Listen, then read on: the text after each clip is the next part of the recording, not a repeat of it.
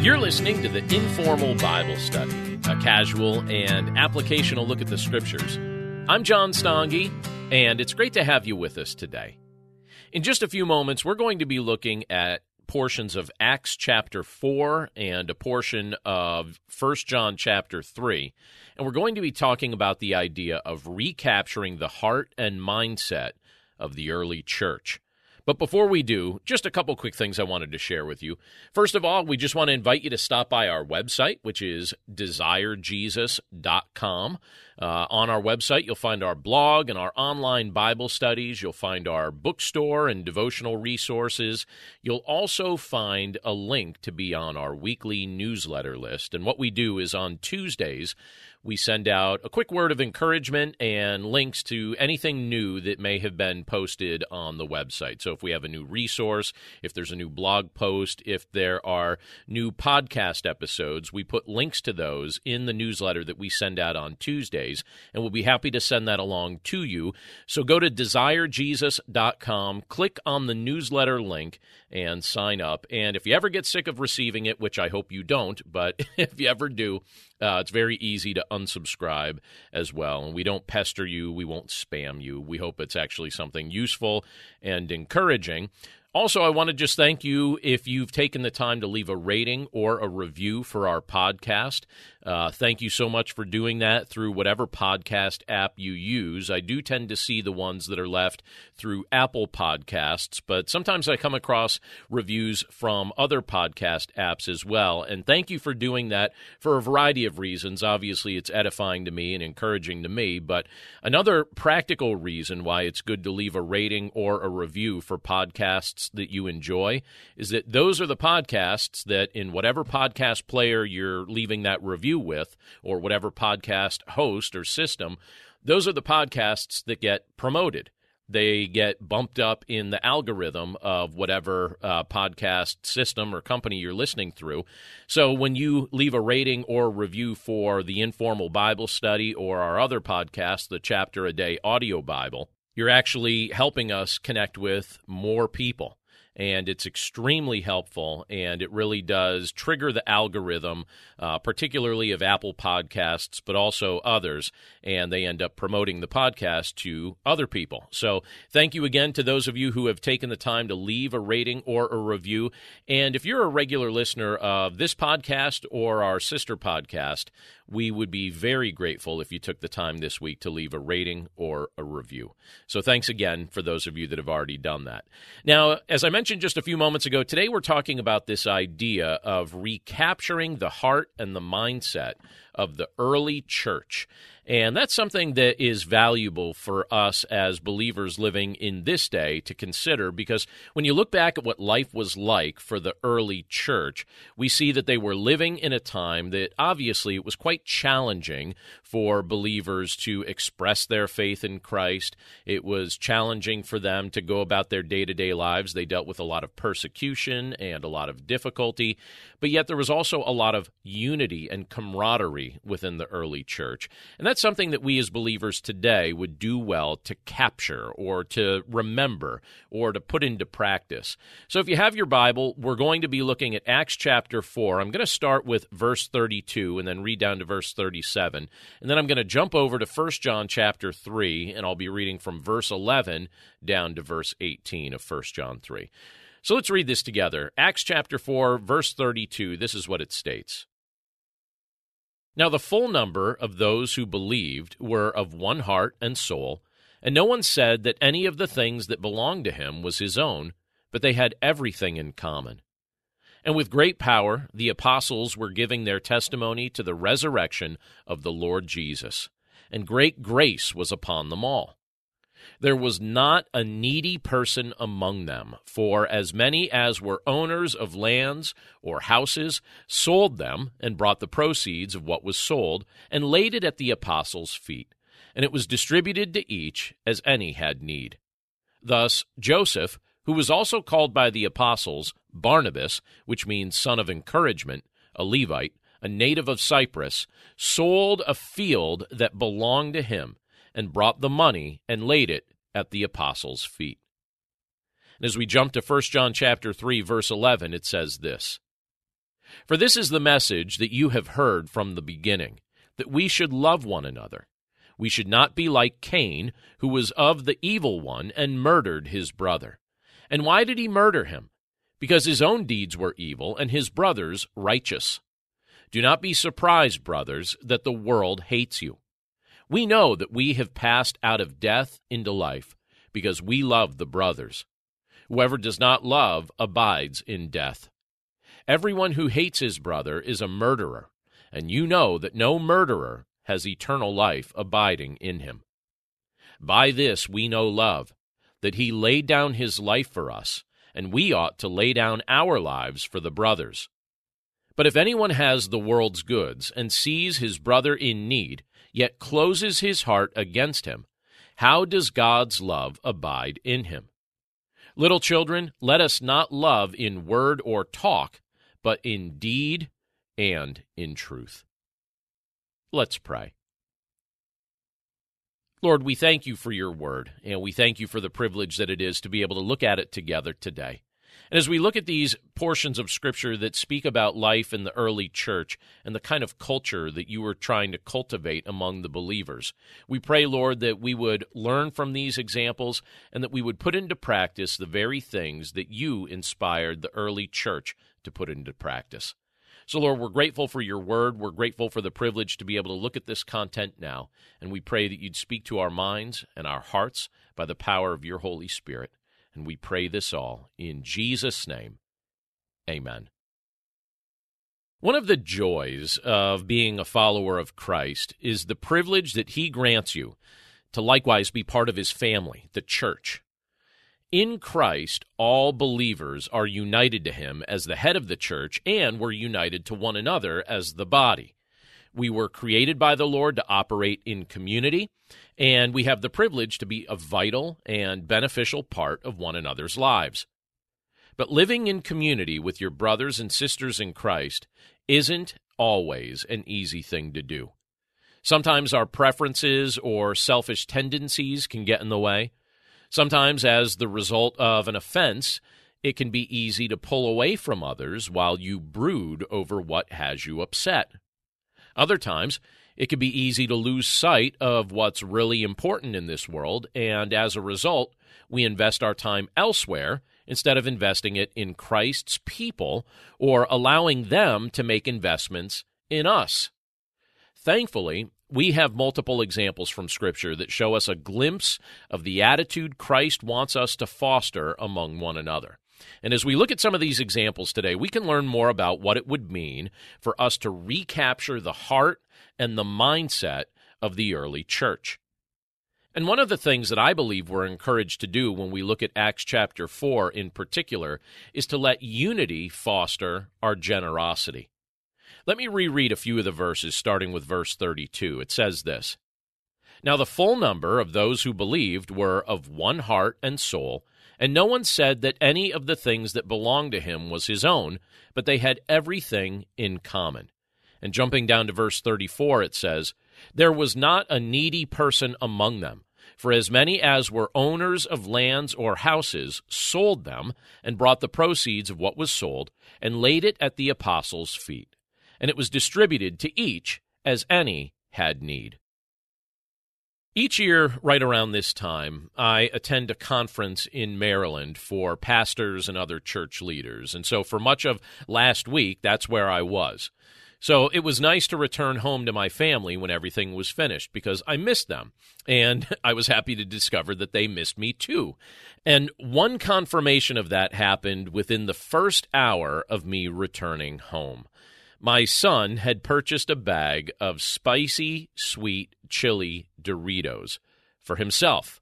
I don't know if you've ever had those before, but they're very good. He bought them for himself, but instead of eating it, he gave it to me as a gift since I enjoy them too, and it was generous of him, and I definitely appreciated it. I thoroughly enjoyed every chip.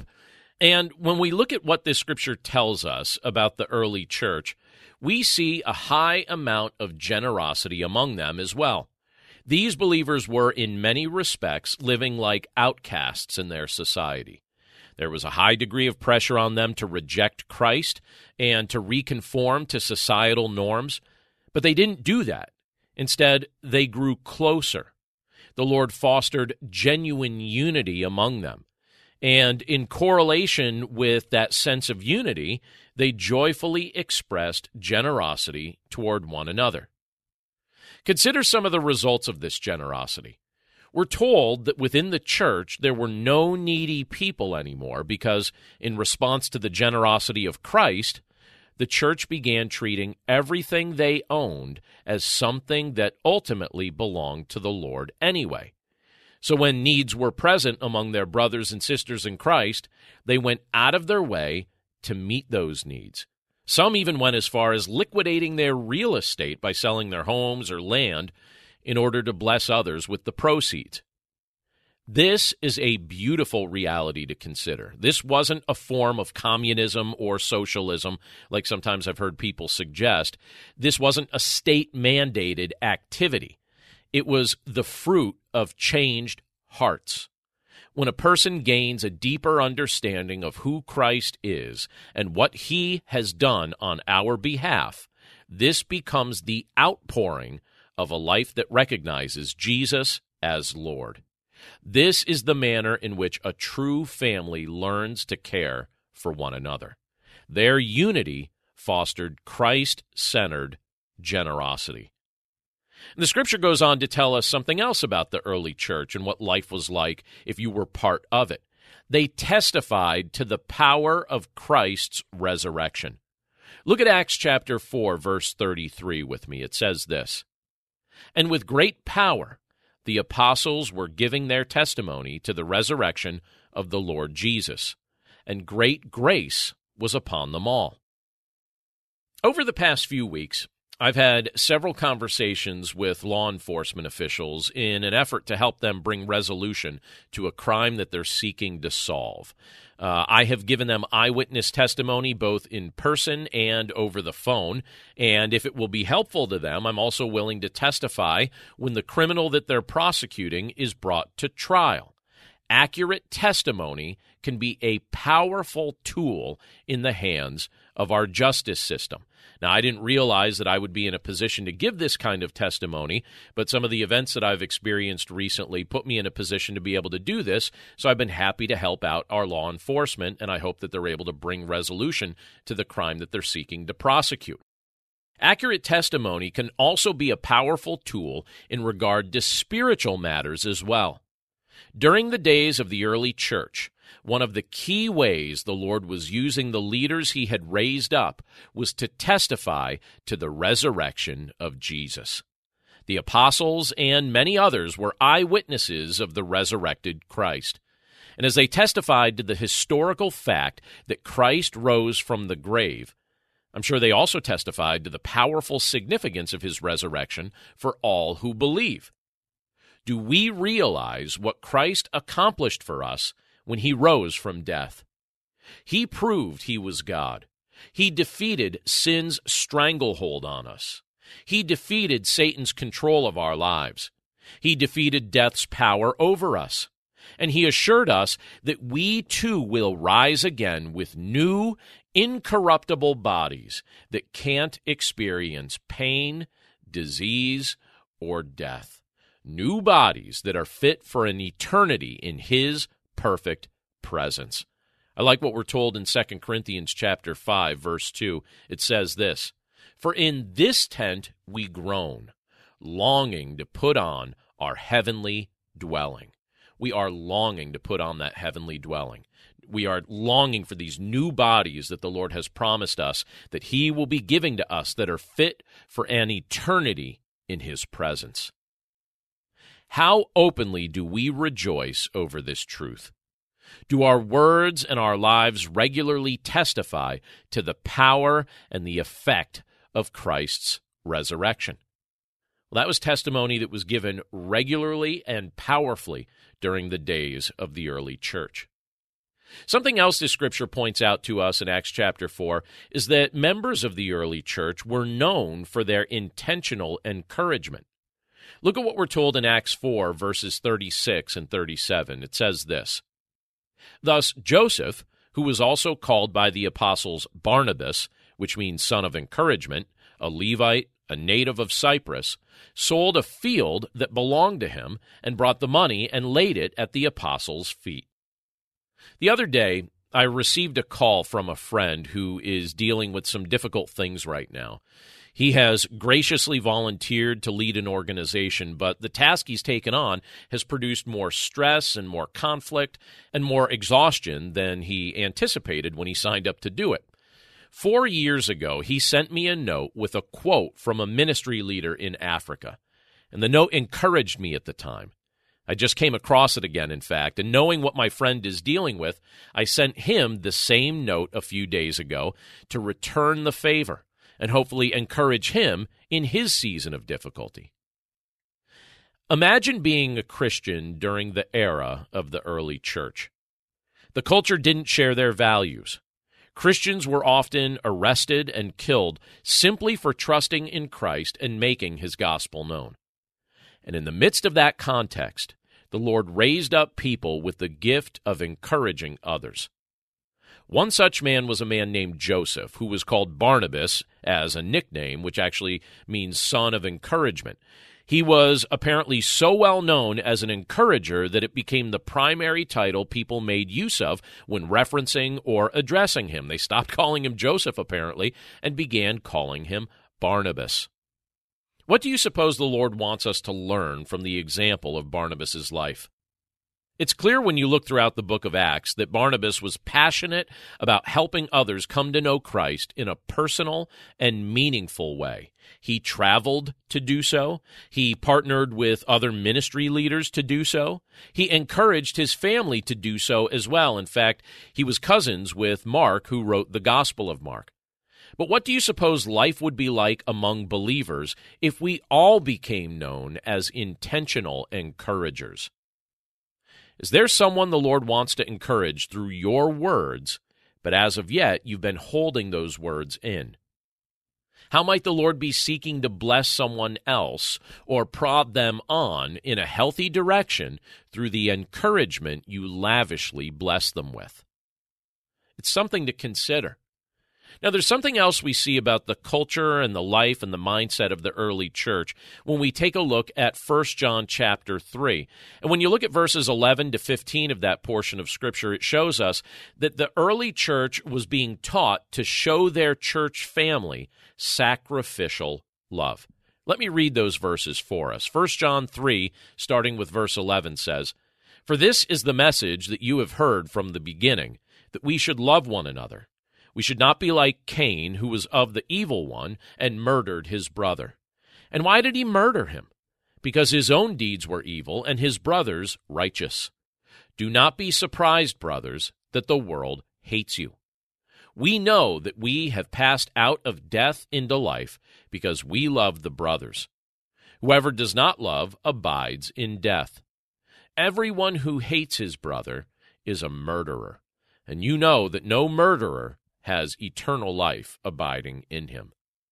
The major reasons the hearts and minds of the early church were cultivating a culture of love within the body of Christ was because Christ had changed their hearts and given them new minds. In addition to that, however, it was also clear that the apostles were going out of their way to emphasize that this was the way in which believers were to treat one another. As Christ had shown us the ultimate example of sacrificial love in his death on the cross, so too should we as believers follow his example by showing sacrificial love to one another. The Apostle John was particularly known for emphasizing this.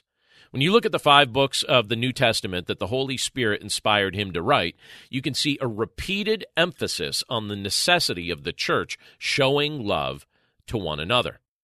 In 1 John 3:14 that we just read a few moments ago, John states that displaying sacrificial love toward one another is evidence that we have truly passed from death to life. What he's saying is that if you're looking for proof that you've actually experienced the blessing of salvation, showing sacrificial love to your Christian family is tangible proof that Christ has indeed saved you. It's the fruit of a changed heart. It's the fruit of gaining a genuine appreciation for Christ. And there's one other thing that John stresses in 1 John chapter 3, verses 16 to 18 that I want to point out to us today, and that's this, that as we love, we need to love in deed and truth. This is how he phrases it. It says in verse 16, "By this we know love, that he laid down his life for us, and we ought to lay down our lives for the brothers. But if anyone has the world's goods and sees his brother in need, yet closes his heart against him, how does God's love abide in him?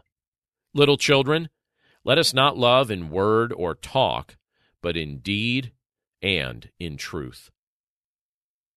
So one last thing I want to point out are John's words in 1 John 3, verses 16 to 18, because in that passage, as John was doing what he could to cultivate a culture of love among the early church, he stressed that love is more than words.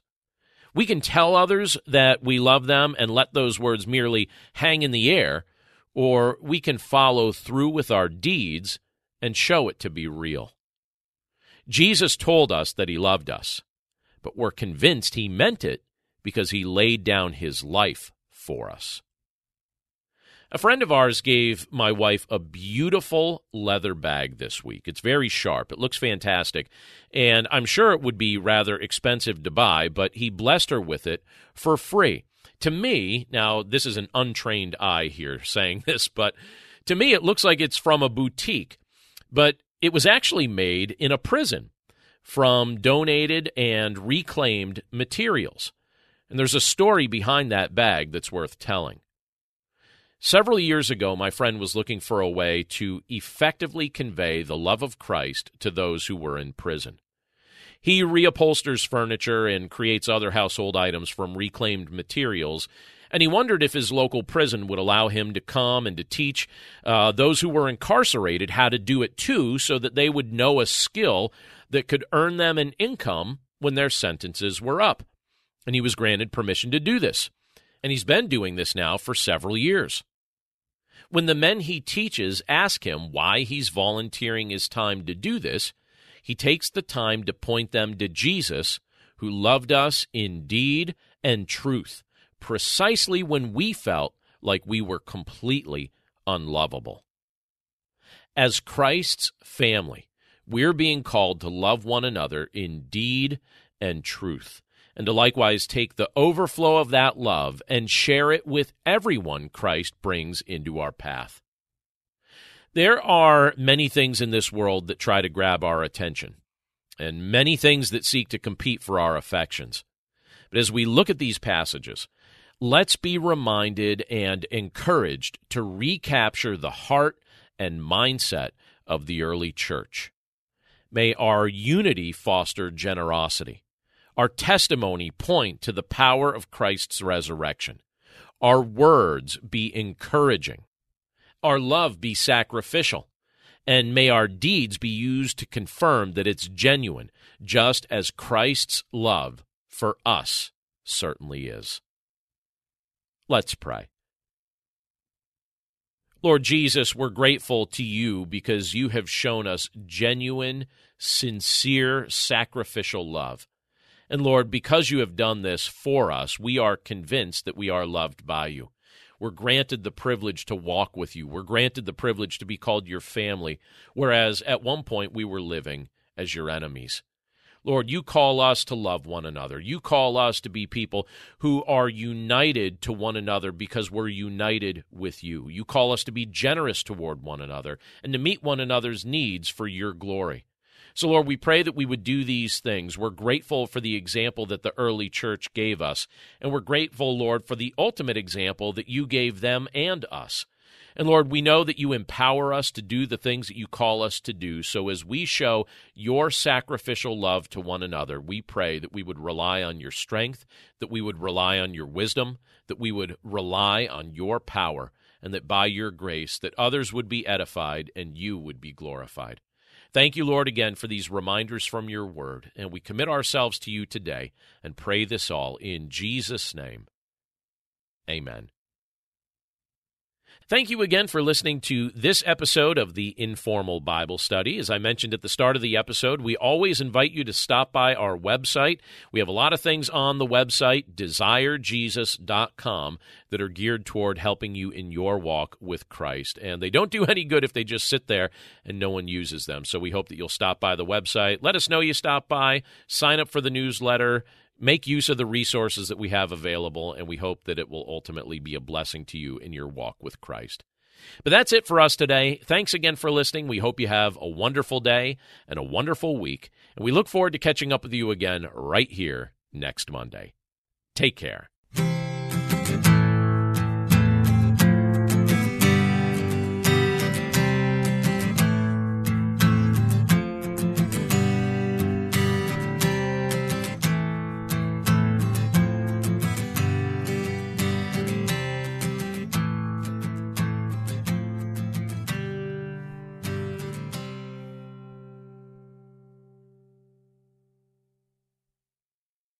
Dedicating time each day to spend feeding our minds and our hearts the truth of God's Word is immensely helpful in our growth as followers of Christ. I'm John Stange, and each day I host a show called Daily Devotions with Pastor John. On the show, I spend just a few minutes taking an applicational look at one or two verses of Scripture before coming to the Lord in prayer. If you'd like to make a habit of spending more time meditating on the truth of God's Word, you can listen to Daily Devotions with Pastor John at lifeaudio.com or on your favorite podcasting app.